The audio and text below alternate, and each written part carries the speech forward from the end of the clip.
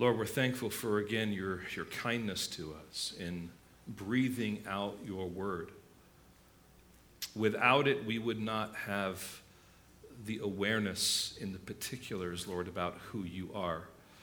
Certainly we would have a sense that there is a higher being, but Lord, you have given us this specific revelation so that we can understand and we can comprehend who you are and what you have done on our part.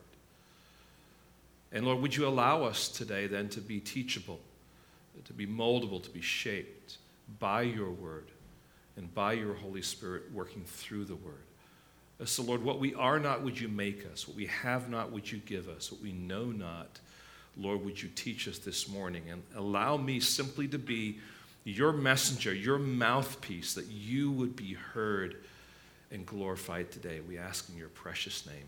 Amen. Thank you. You may be seated. There is an often quoted section of the book of Ecclesiastes that goes like this. There's a time for everything, a time to weep and a time to laugh, a time to mourn and a time to dance.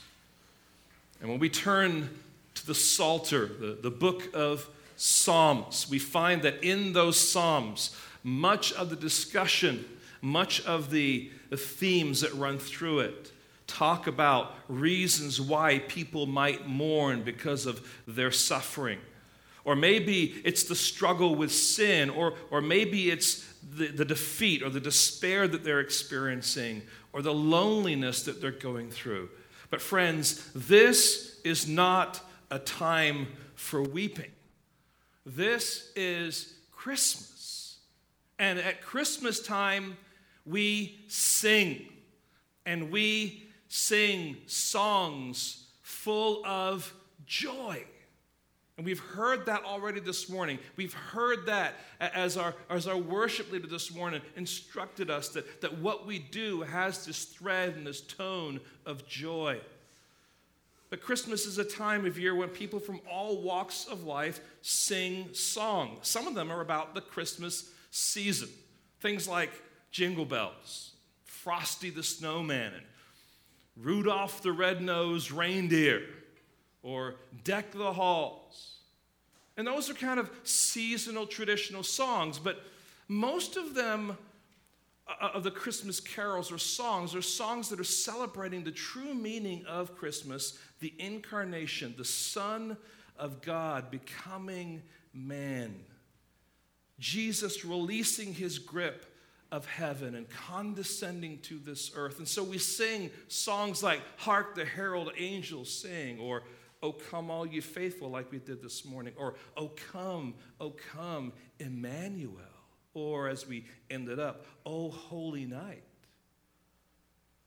And I'm always amazed at how readily people who care little about Christ will sing in Christmas choirs or join in singing carols that are so specifically clear about who Jesus is and why he came to earth. Last night, as I was studying in my office at home, I put on the Messiah.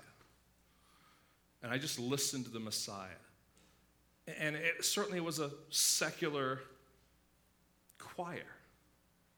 And I'm thinking to myself, how in the world can they sing these words? Do they not know that they are singing songs that are praising God for who he is and what he has done? Do they not know that they are inviting other people to listen to and hear the message of the gospel? Do they not know that they are saying, come and take notice of this little baby? And do they not know that they're talking about what happens at the end? And yet, people sing. These are just cultural songs to them. They're traditional songs. They don't pay attention to the meaning of the words. They just like the spirit of Christmas, and they want to be a part of that. And they think nothing of singing, Come Thou Long Expected Jesus, and Angels We Have Heard on High, followed by I Want a Hippopotamus for Christmas, or Grandma Got Run Over by a Reindeer. But for we who are followers of Christ, we who are children of God, these songs, these carols have deep meaning. For they remind us of our rescue, of our salvation, of the price that was paid on our behalf by a Son of God who came as a little baby, yes, in a manger, but came with the purpose of going to that cross and dying. And there's one song that we sing at Christmas that isn't just a Christmas carol. It's a carol about God's past salvation, about his present kingship, about his future rule, and it's the carol by Isaac Watts, Joy to the World. And this carol is based on Psalm 98. You may or may not know that. Now let me read this carol just quickly and see if you can catch any of the connections, connect the dots of this carol with Psalm 98. Joy to the world, the Lord is come. Let earth receive her King. Let every heart prepare his room, or prepare him room, and heaven and nature sing. Joy to the earth, the Savior reigns. Let men their songs employ, while fields and floods, and rocks, and hills and plains repeat the sounding joy. No more let sin and sorrow grow, nor thorns infest the ground. He comes to make his blessings flow, far as the curse is found. You might say, I've sung that before, but I have no idea what it means. It's often the case when we sing songs, isn't it? Even at Christmas, they're so familiar, we don't think through the content of them. He rules the world with truth and grace and makes the nations prove the glories of his righteousness and wonders of his love. Now, friends, this song that we sing flows out of this psalm. And we want to think through that this morning. So Psalm 98 is one of these 5 kingship psalms or royal psalms, and it teaches us about worship. It's not just a Christmas hymn, because the psalm refers to both the first Advent, which would be Christmas, as well as the second Advent, which is Christ's return. Okay?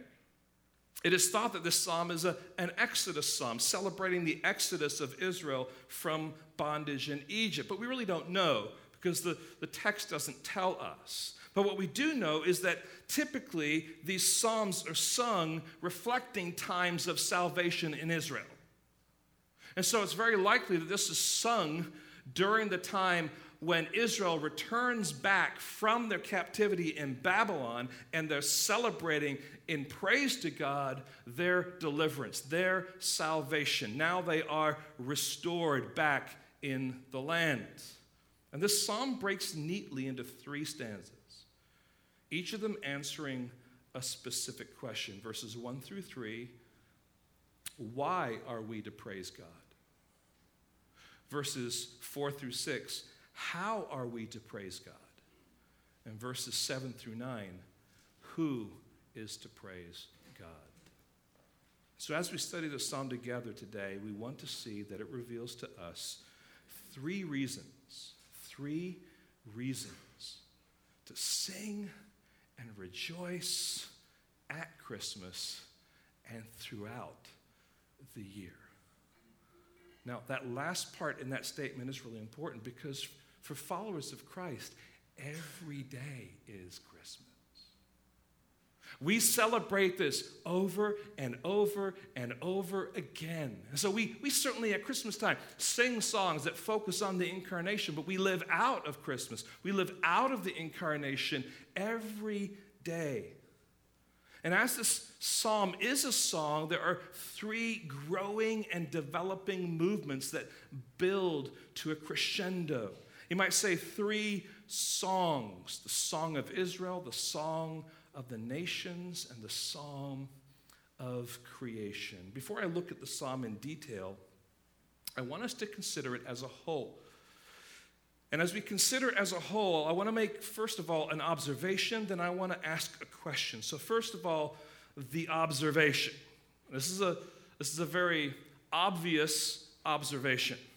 This psalm is all about singing and noise. Now, if we're honest, there are a number of you here that sing.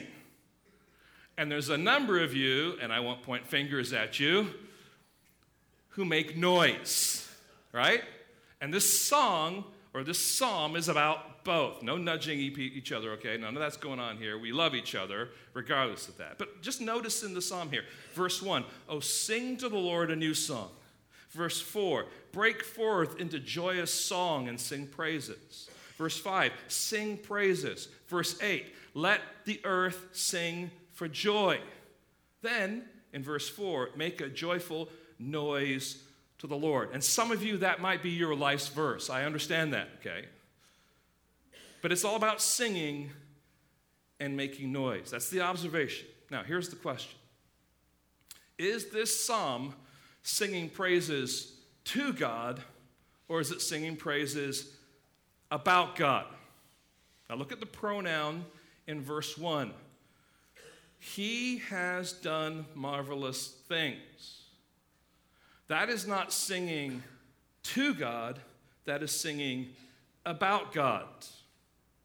So you don't have, you have done marvelous things, you have, he has done marvelous things. Now say, why spend this time to be so specific, Pastor? Get this.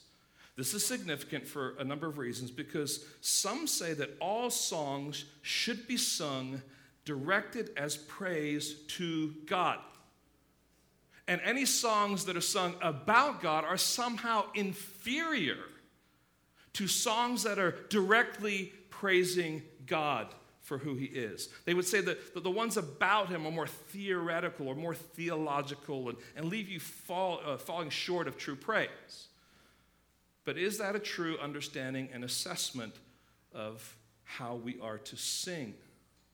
Should we sing to God? Should we sing about God? Let's do a quick experiment and consider some of the songs that we at Gateway have sung over the past few weeks. I just picked a few. Just look back and see. All right, here's one.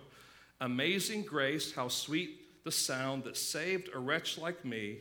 I once was lost, but now am found, was blind, but now I see. Is that a song that sings praises to God or sings about God? It's a song about God. It's one man's story about his salvation experience.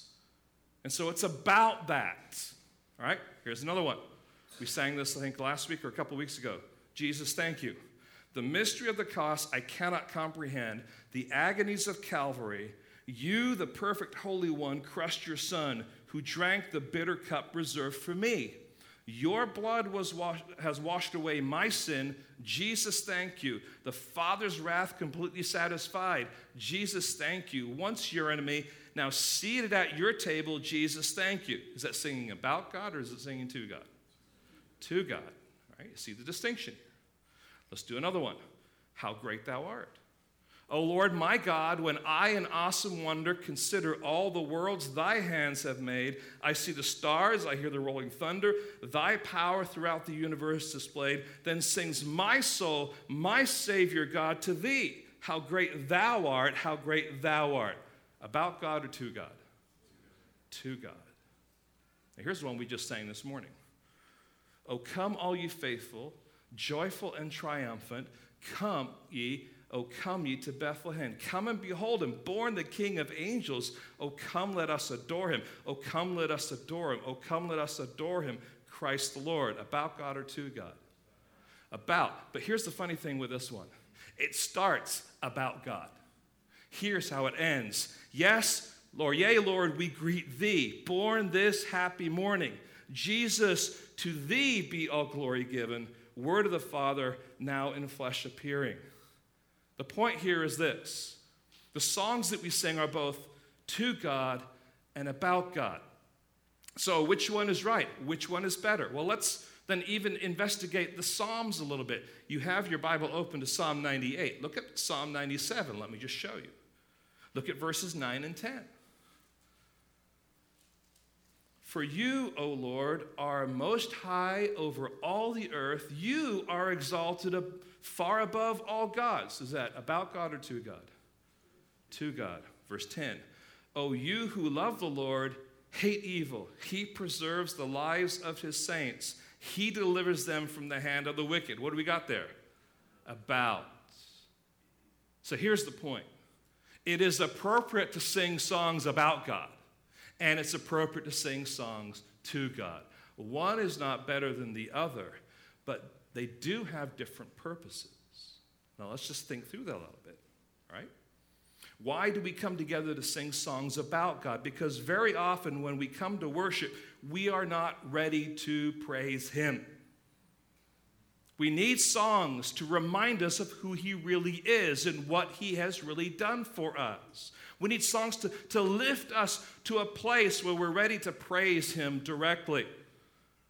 And we can't put on the shoulders of a worship leader the responsibility of somehow snapping us to attention. And I think this is one of the problems when it comes to worship leaders. We don't have this problem here, but you go into some context where the worship leader now is trying to stir everyone up like a cheerleader and get us ready with rousing words. And so they'll say, hey guys, it's great to see you all this morning. Everyone excited? Yeah, we're excited. Are you here to worship God? Yeah, we're here ready to worship God. Well, let's worship him together. Aren't you ready to worship him? Yeah, we're ready to worship God. But the reality is you're thinking to yourself, no, I'm not glad to be here. I had a terrible night's sleep, and I woke up with a crick in my neck, and my wife's angry because I forgot to change the cat litter. The children have been fighting all morning, and the coffee was weak, and I'm cold, and quite honestly, I'd rather be at home sitting in my chair, sipping on hot chocolate and warming my feet by the fire. And I'm here because I don't want people to think that I don't love Jesus. And that's just the pastor speaking. So what are we to do in those times? We are to remind people about Jesus. We are to call people to worship by pointing to God's word to see what it says about God. We are to sing songs about God. We are to sing songs that will remind us of why we are gathered together to worship. We are to sing to one another, is what the scriptures say, to exhort and to encourage one another so that we are truly ready to sing the praises directly to him. Let me just go back and take you to, "O Come All You Faithful," and just get what's going on in this great carol. There's this gathering, right? Oh, come, all you faithful, joyful and triumphant. This is who you say you are. You're the faithful. You're the triumphant ones. Let's gather together. If you're a child of God, you are here because you're triumphant, because you're joyful in theory, right? I mean, if we put a survey out there, yes, I'm joyful. Yes, I'm triumphant, but I'm not coming in that way. I'm coming in with all the grumpiness of life, right? Oh, come ye to Bethlehem. Let me show you what's going on in Bethlehem. Come and behold him, born the King of angels. Oh, come, let us adore him. So we get this gathering, and then we get this focus on his son. But then as it ends, it's like, yes, Lord, we greet thee. And it moves into praise. And so, friends, we need to be reminded about God so that we can transition into praising him directly. Does that make sense? We need them both. And I go through all this to say, and to remind you that both are absolutely necessary. But the reality is, friends, we're not as together as we think we are. When we come to church, sometimes we're coming and we're prepared and we're ready and we just want to go boom. But many times we come in and we need some time to kind of work our way to the place. And this morning, I don't know if you noticed the crescendo of worship. And we got to that last song, "Oh Holy Night." You guys were just like, bow. Why? If we had started with "Oh Holy Night," it may not have been quite as holy. Because you wouldn't have been ready. And there's a point where we work to move you to a direction where you're just saying, God, this is all about you. And we need that in our singing. Now, having said all that, now let's turn to this wonderful song and remind ourselves that it is a psalm that is about God, with the purpose then of stirring up praises to God. That makes sense? All right? And we're going to first of all consider these first three verses that I'm calling the Song of the House of Israel. We get that right out of the text.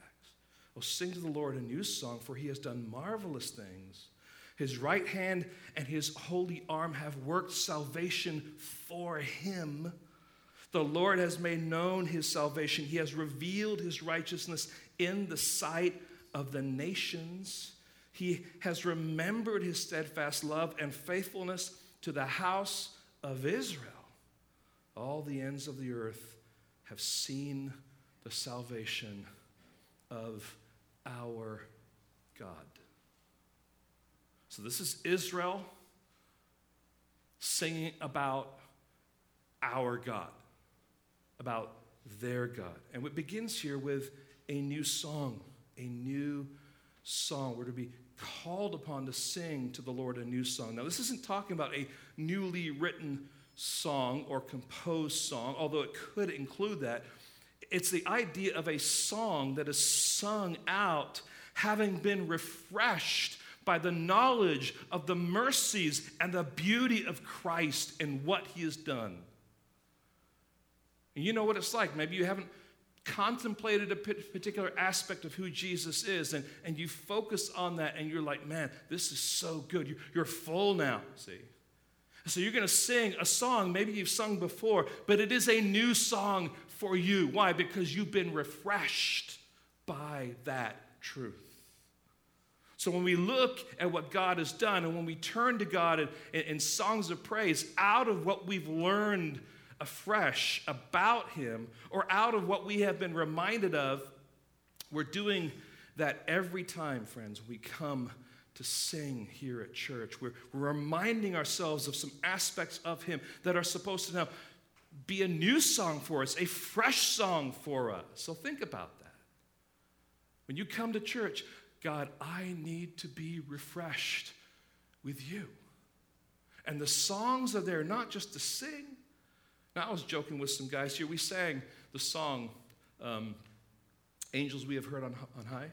And I honestly think that people love that song because they can take a yawn. Right? They sing, Gloria.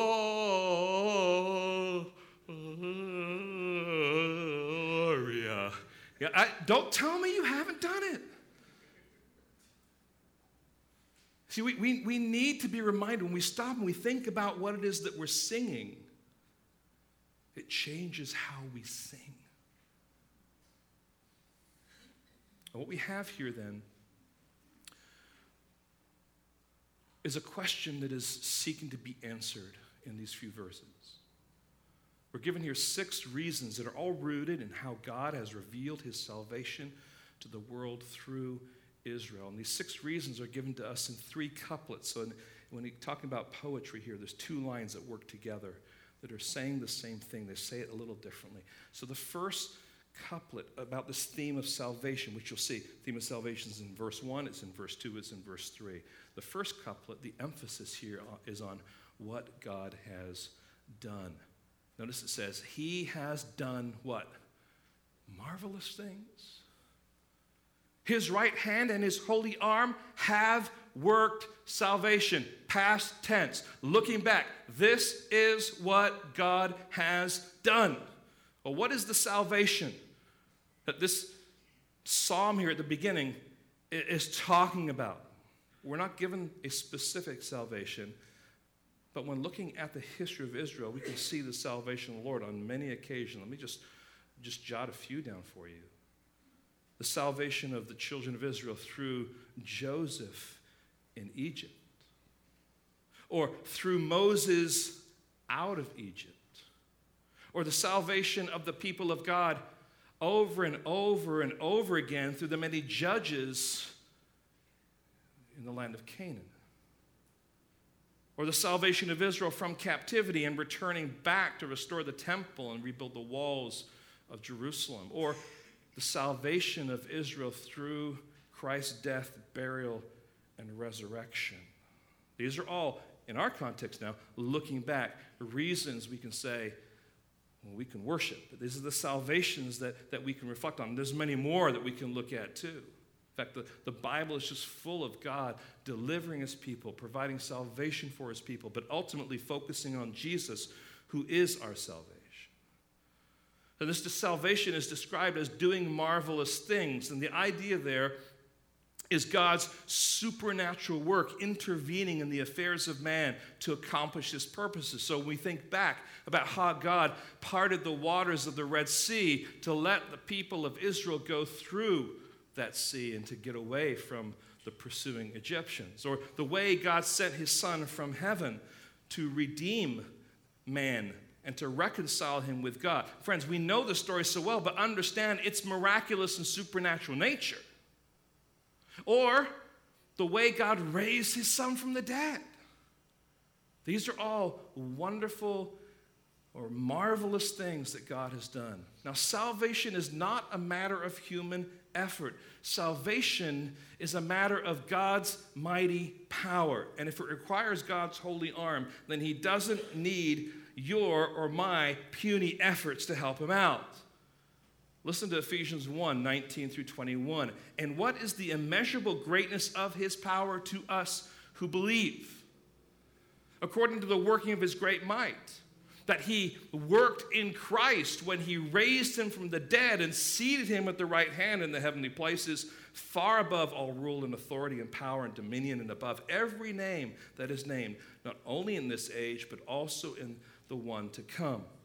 That is the power that it took to rescue us from Satan's dominion of darkness and to translate us then into this kingdom of his beloved Son, in whom we have redemption and the forgiveness of sins. So friends, since salvation is a matter of God's mighty power, no sinner is beyond hope. Now we need to remember that, because there are people that we think of that in our eyes, in our thinking, they're beyond hope. I just can't see how they can be converted. And yet God works mighty things in bringing about his salvation. He is truly mighty to save. Now let's move on to the next couplet. The Lord has made known his salvation. He has revealed his righteousness in the sight of the nations. So we're moving here from what God has done to what God has revealed. Now, it's one thing to say this is what God has done, but in doing that, he is revealing. You get that? God's salvation, his rescue, his deliverance in the history of Israel was a sign to other nations that Israel's God is to be feared, that he is the one true God.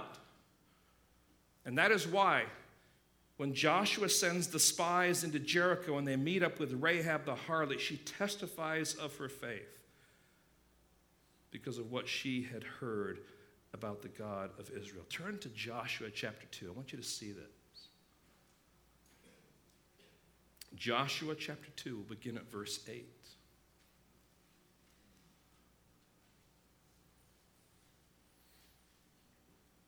Here are the words of Rahab. I know that the Lord has given you this land, and that the fear of you has fallen upon us, and that all the inhabitants of the land melt away before you. Verse 10. For we have heard how the Lord dried up the water of the Red Sea before you when you came out of Egypt, and what you did to the two kings of the Amorites who were beyond the Jordan, to Sihon and Og, whom you devoted to destruction. And as soon as we heard it, our hearts melted. And there was no spirit left in any man because of you. For the Lord your God, he is God in the heavens above and on earth beneath. Now, friends, this is an incredible story because oftentimes we think of those who are pagans or enemies of God as being strong and so opposed to him, and we don't realize that they might put that front out there, but behind that front, they're listening. They're paying attention to what God has revealed about himself through his people. And here she is testifying about the fact that the God of Israel is the true God. And friends, hear this. God is in the business of revealing himself to the world through his people. And if you are a child of God today, God is revealing himself to the world through you. And you say to yourself, that is pretty daunting. Through me? Do you know what I'm like? Do you know my failures and my struggles? Do you know the things that I think in my head and the motives of my heart? And the answer is, I may not know all those things, but God does. But God still works his will and his salvation through his people. But it does cause us then to ask some questions. Am I a good reflection of God? Am I pursuing his will so that others can see him? And what happens if I fall flat on my face and fail him? Now, God knows that we are sinful creatures, but he also knows that he has paid for our sin through his Son. And yet he works his glory and he works his will through frail people like us to bring about his purposes. So it's daunting, it's sobering, but it's also comforting. And it's amazing that God would use us. But he does. And he uses us to reveal himself. So we've seen what God has done, what God has revealed. Now I want us to consider this last couplet, which the emphasis here is on God's faithfulness to Israel that is seen by the world. So here's what God has done. What he's done is now revealed, and now people are responding to what has been revealed. He has remembered his steadfast love and faithfulness to the house of Israel. All the ends of the earth have seen the salvation of our God. You see the progression here.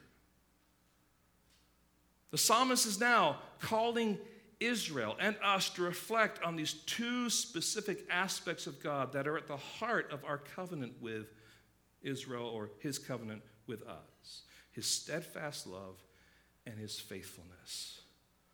And the emphasis here is that God is always faithful to keep his promises to Israel. His steadfast love, his hesed love, is a love that is connected to his covenant. And he keeps his covenant with Israel, and he keeps his covenant with us. He is always faithful to his promises. And friends, not only is God faithful to the covenant promises made to Israel, but he's faithful to keep his promises to us. And so we can listen to what he says in Matthew 11:28 and following and understand that he means it. He says, "Come to me, all who labor and are heavy laden, and I will" what? "Give you rest. Take my yoke upon you and learn from me, for I am gentle and lowly in heart, and you will find rest for your souls." And the psalmist tells us what happens when God's faithfulness, when he is faithful to us. It says, all the ends of the earth will see the salvation of our God. So this first reason we sing and rejoice is because the Lord is Savior. And the world sees this salvation flowing out of Israel, and today flowing out of us. He is our deliverer. He's our rescue. So salvation belongs to the Lord, and he is worthy of our praises. That's the first song. But these songs, they kind of are building up to this crescendo. So we move now into another song, and it's this different scene here. We've seen the fact that the Lord is Savior, but now we're going to move into identify him as King. And this is the song of all the nations. They've been hearing, they've been seeing about the salvation of of Israel. They understand now based on that example. And so now verse 4 kicks in. Make a joyful noise to the Lord. Who? All the earth.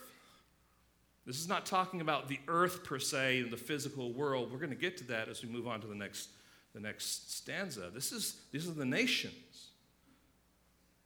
Break forth into joyous song and sing praises. Sing praises to the Lord with the lyre and with the lyre and the sound of the melody, with trumpets and the sound of the horn. Make a joyful noise before the King, the Lord. And so it's not to Israel alone that we should be praising. It's not Israel alone that should be praising the Lord as King. It's all the nations of the earth. They have been watching. They have been hearing. And now they are singing, and they are to make a joyful noise to the Lord. They're to break forth in joyous song and sing praises. They are to sing praises to the Lord with instruments that are used in the temple. That's the lyre, the trumpet, and the horns. And there's three things that I see that flow out of this that are worth our attention. First of all, the worship that we see here is passionate worship. This is passionate worship. This is not just mouthing the words or getting through songs. This is literally shouting to God. Now, I've had the privilege over the past few years to go to this gathering in Louisville, Kentucky called Together for the Gospel. And one of the most amazing things there is that when these 10 to 12,000 pastors all sing together with one guy on a piano, it's some of the most amazing stuff you will ever experience. To hear the voices, to sing. And friends, it's amazing. It's beautiful. Even if you are tone deaf, and I was with some people that were like that, it didn't matter. Because we're singing as this one mass voice choir to God. And there comes a point in time when we're singing there that I couldn't hear my own voice. Now, in contemporary churches around the country, not hearing your voice is usually because the guitar has been turned up way too loud, right? And you can't hear yourself. It doesn't matter.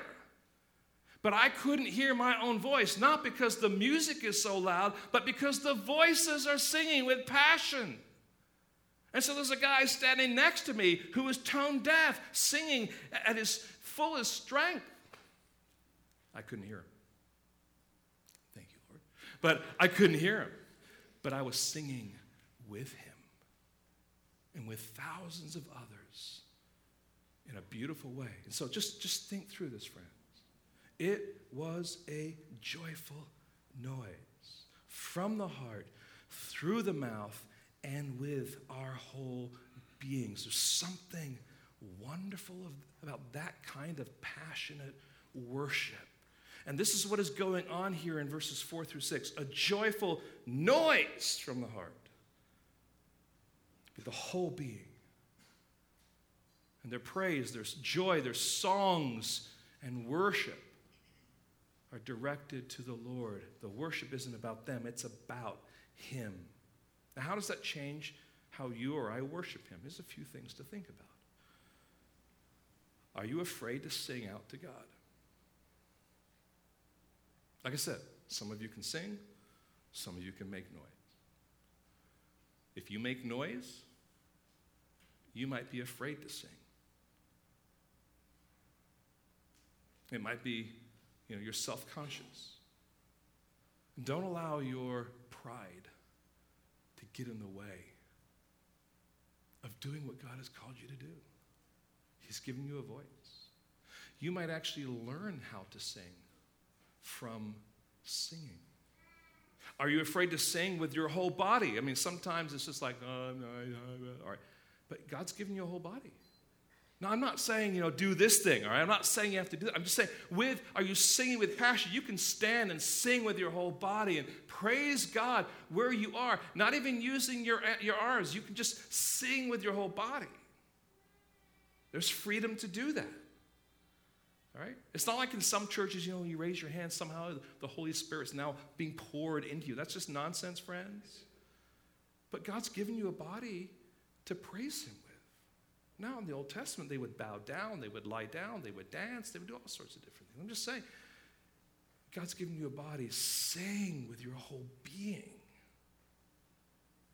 Do you think about the words of the songs you're singing? Have you ever gone to a church, hopefully not when you've come here, and you're like, what are they saying? This sounds really strange.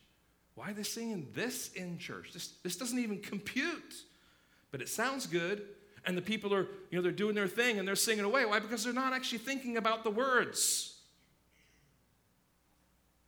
Do you think about the words? It's not the music that is supposed to stir us up. It's the words in the music that draws us to a place of worship. Are you singing in such a way that you are testifying to those around you that you fully believe what you are singing about? That's the whole point of Ephesians, singing to one another in psalms, hymns, and spiritual songs. We come and we sing with passion, not because we're trying to impress one another, but we're trying to proclaim our affirmation about the things that we're singing. And in doing that, those around us are saying, well, I agree with this person, and I agree with this person. Why? Because this is what the Word of God says, and we're singing together. And we encourage one another by our affirmations in song. So, friends, it is passionate worship. Now, turn to Ezra chapter 3, if you would, please. Ezra chapter 3. And I want you to listen to how the people sang to God in Jerusalem after returning from exile in Babylon. So now they're back in Israel. They're actually beginning the foundation of the temple. Ezra chapter 3, verses 11 through 13. And they sang responsively, praising God and giving thanks to God. For he is good, for his steadfast love endures forever toward Israel. That's the content of what they're saying.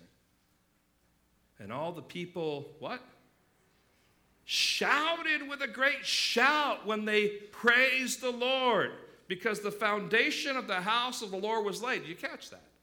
They are shouting in song. But many of the priests and the Levites and the heads of the father's house, old men who had seen the first house, wept with a loud voice when they saw the foundation of this house being laid. And the reason they did that is because they remembered the glory of the former temple. Though many shouted aloud for joy, so that the people could not distinguish the sound of the joyful shout from the sound of the people weeping.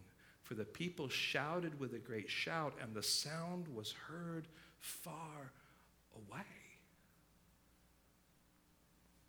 Now, our purpose here at Gateway is not to annoy our neighbors in the area.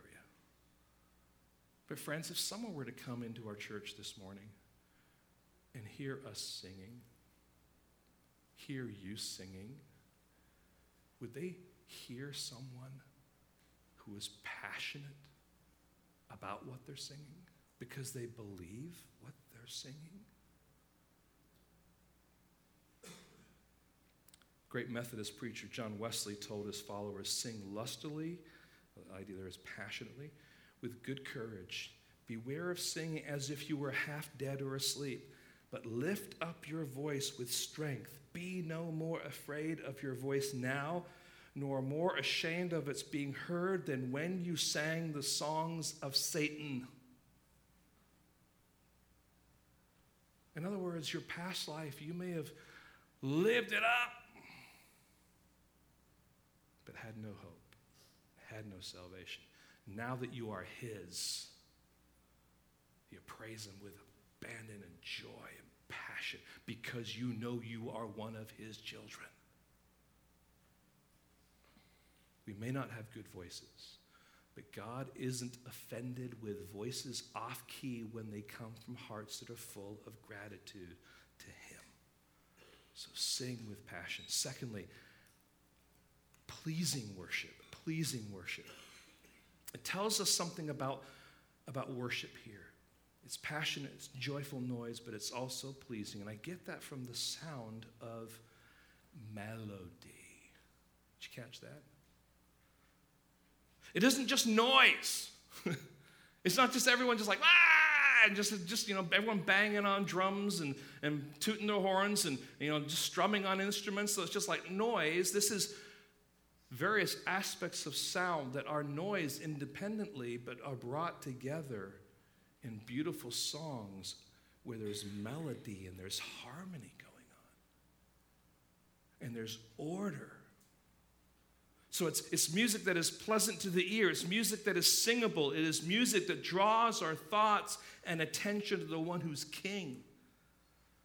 So the first stanza, we're told why we praise him. And now the stanza here tells us how we praise him.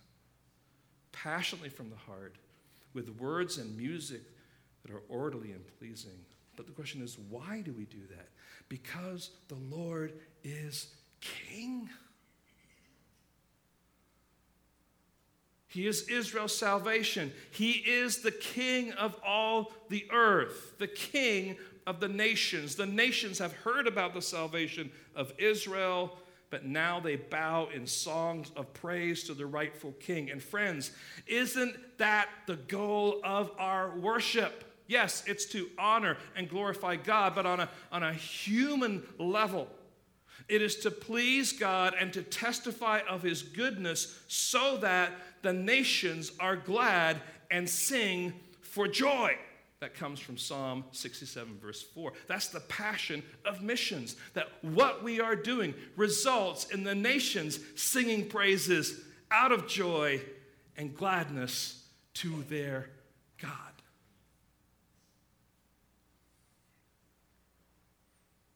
So it's pleasing worship. Finally, there's cultural worship. They're not just using their voices, these nations, but they're also using musical instruments to make music and praise God. The trumpet, the lyre, the horn.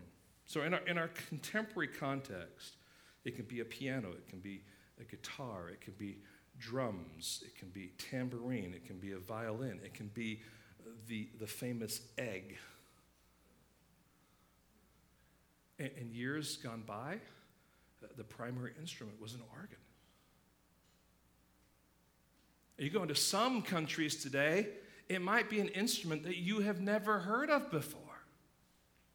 And it's making sounds that you're like, not too sure I like that. But people are using them as tools to praise God. So there needs to be some room to say that our worship, yes, is passionate, our worship is pleasing, but it is also part of the culture that's coming out, right? This is who we are. All of them are being used to praise God. And friends, for me, it's just hard to believe that there's some churches or denominations who will not use instruments in their services, when the model for praise and songs in the Psalms are full of instruments being used in worshipful praise to God. We had that this morning. All sorts of different instruments, all sorts of different voices, all being used to glorify God. This is the song of the nations that is built on the song of the house of Israel. So we move now from the first song to the second song to the third song in this psalm, and it's the song of all creation. We've moved from Israel, who's worshiping God as their Savior. We're moving to the whole earth, who are praising God as King. And now we're in this last one where we're seeing creation that recognizes the Lord as judge. Now, the title here of judge might throw you a little bit. The idea here is not a courtroom scene. This is a word that describes God as ruler. Okay, and just pick up what's going on here. Let the sea roar. So the writer here is using this figurative language to let you know that creation now is beginning to praise God. Let the sea roar, and all that fills it. So, these are all the creatures in the sea. The world and those who dwell in it, all of them are roaring along with the sea. Let the rivers clap their hands, clapping in worship to God. And then it goes on, let the hills sing for joy together. You see some hills that are all there. They're singing like a choir, and they're praising God before the Lord. For he comes to judge the earth. He will judge the world with righteousness and the peoples with equity. Now, why would creation sing? First of all, because the Lord will restore creation to its original glory. When he comes, he will revoke the curse that has been put on creation. This is the curse that was put on creation as a result of the sin of Adam and Eve. The earth no longer yielded a bountiful crop without man's sweat. Death had entered the world, both on humans and on animal life. And this is why Watts says it so beautifully. No more let sin and sorrows grow, nor thorns infest the ground. He comes to make his blessings flow, for as the curse is found. See, what's going on here is this. He comes, and creation is waiting for God to reverse the curse that has been placed on it because of sin. This is consistent with what Paul says in Romans 8, in verses 19 through 22. Let me read it. For the creation waits with eager longing for the revealing of the sons of God. For the creation was subjected to futility, not willingly, but because of him who subjected it, in hope that creation itself will be set free from its bondage to corruption and obtain the freedom of the glory of the children of God. For we know that the whole creation has been groaning together in the pains of childbirth until now. So creation now is singing a song, and it's roaring, it's clapping hands, it's singing together that the curse would be removed, that the creation will be rescued and restored to its original glory. That is yet to take place. That is what we have to look forward to. Now, in today's culture, when it comes to creation, we typically fall into two extremes. There's the love your mother earth bumper sticker. And there's an attempt to deify and worship the earth and not the creator. The other extreme are those who care little for the earth and rape it for personal gain and have no concern for the welfare of endangered species. Let me just highlight a little bit of a theology of creation here. 3 things. This is God's world. He created it. He's in charge of it. And therefore, we must not abuse it, but respect it and treat it responsibly. Secondly, the world is not what it was created to be. That all happened because of the fall. It has been subjected to frustration, bondage, and decay. Third, the world will one day be renewed and restored. And this is what creation is crying out to God. Our responsibility then, which I think is God's mandate for us, is to be good stewards of all that he's given us. And that includes the earth.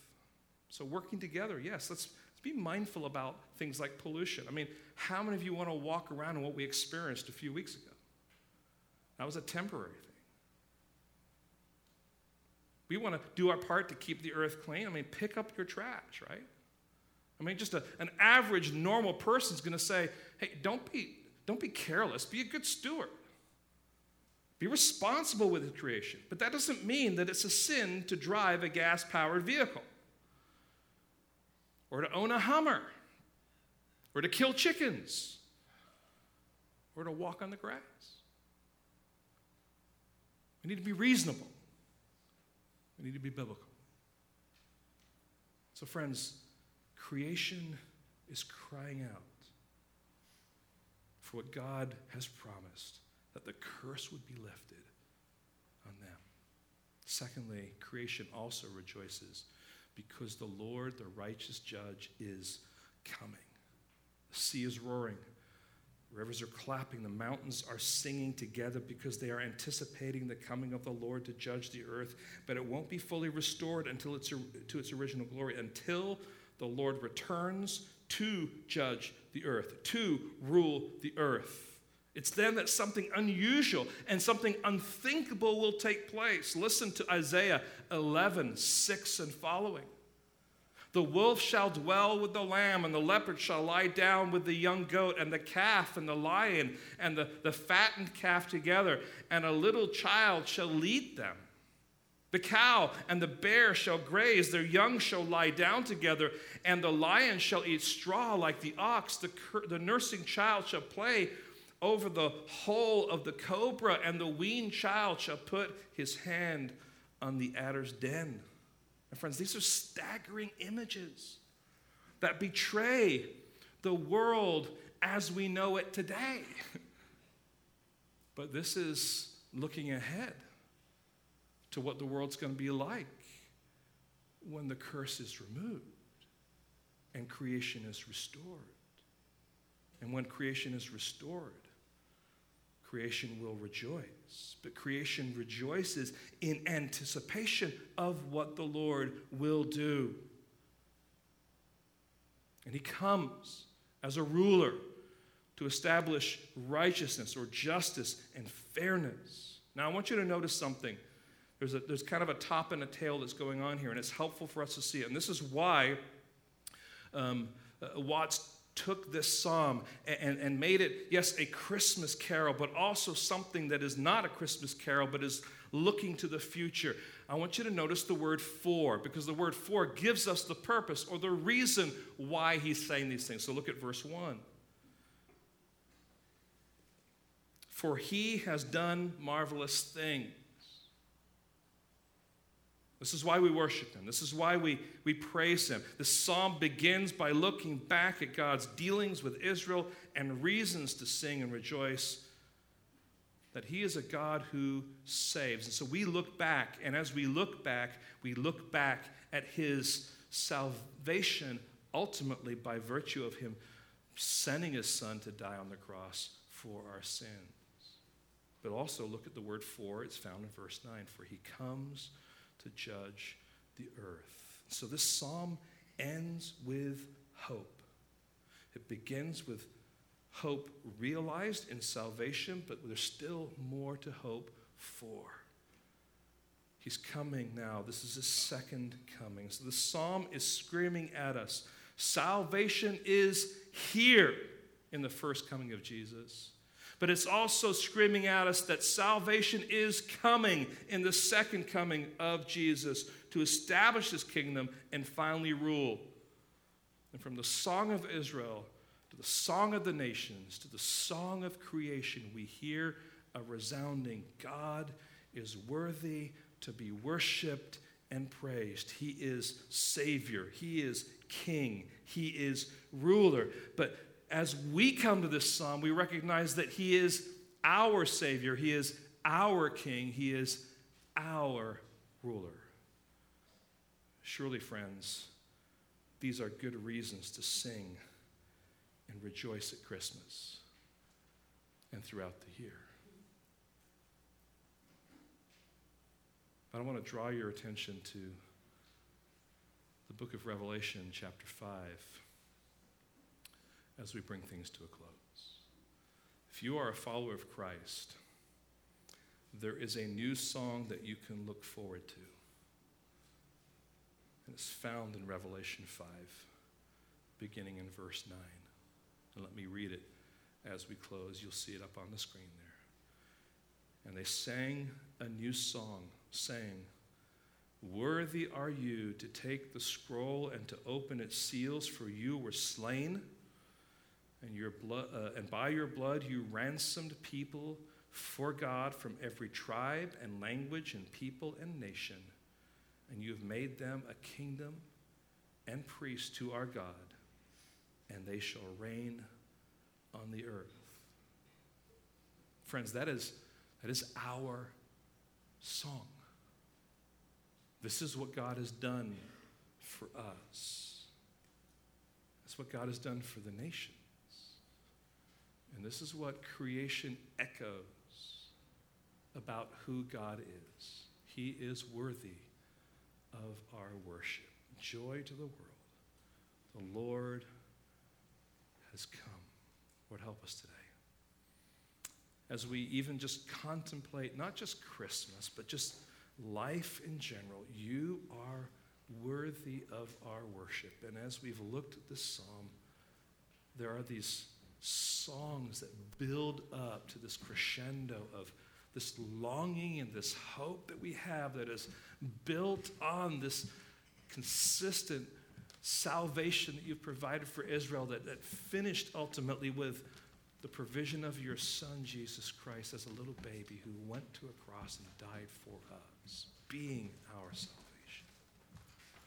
And yet we long for and we anticipate with joy your Son's return and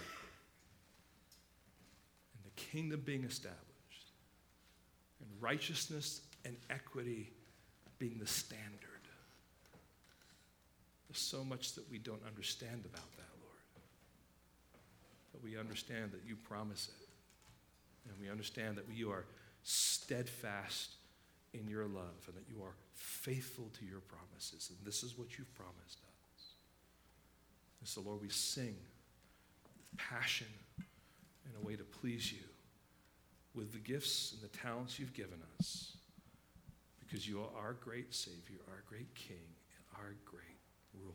And you are worthy of our worship because you are God. In your name, amen.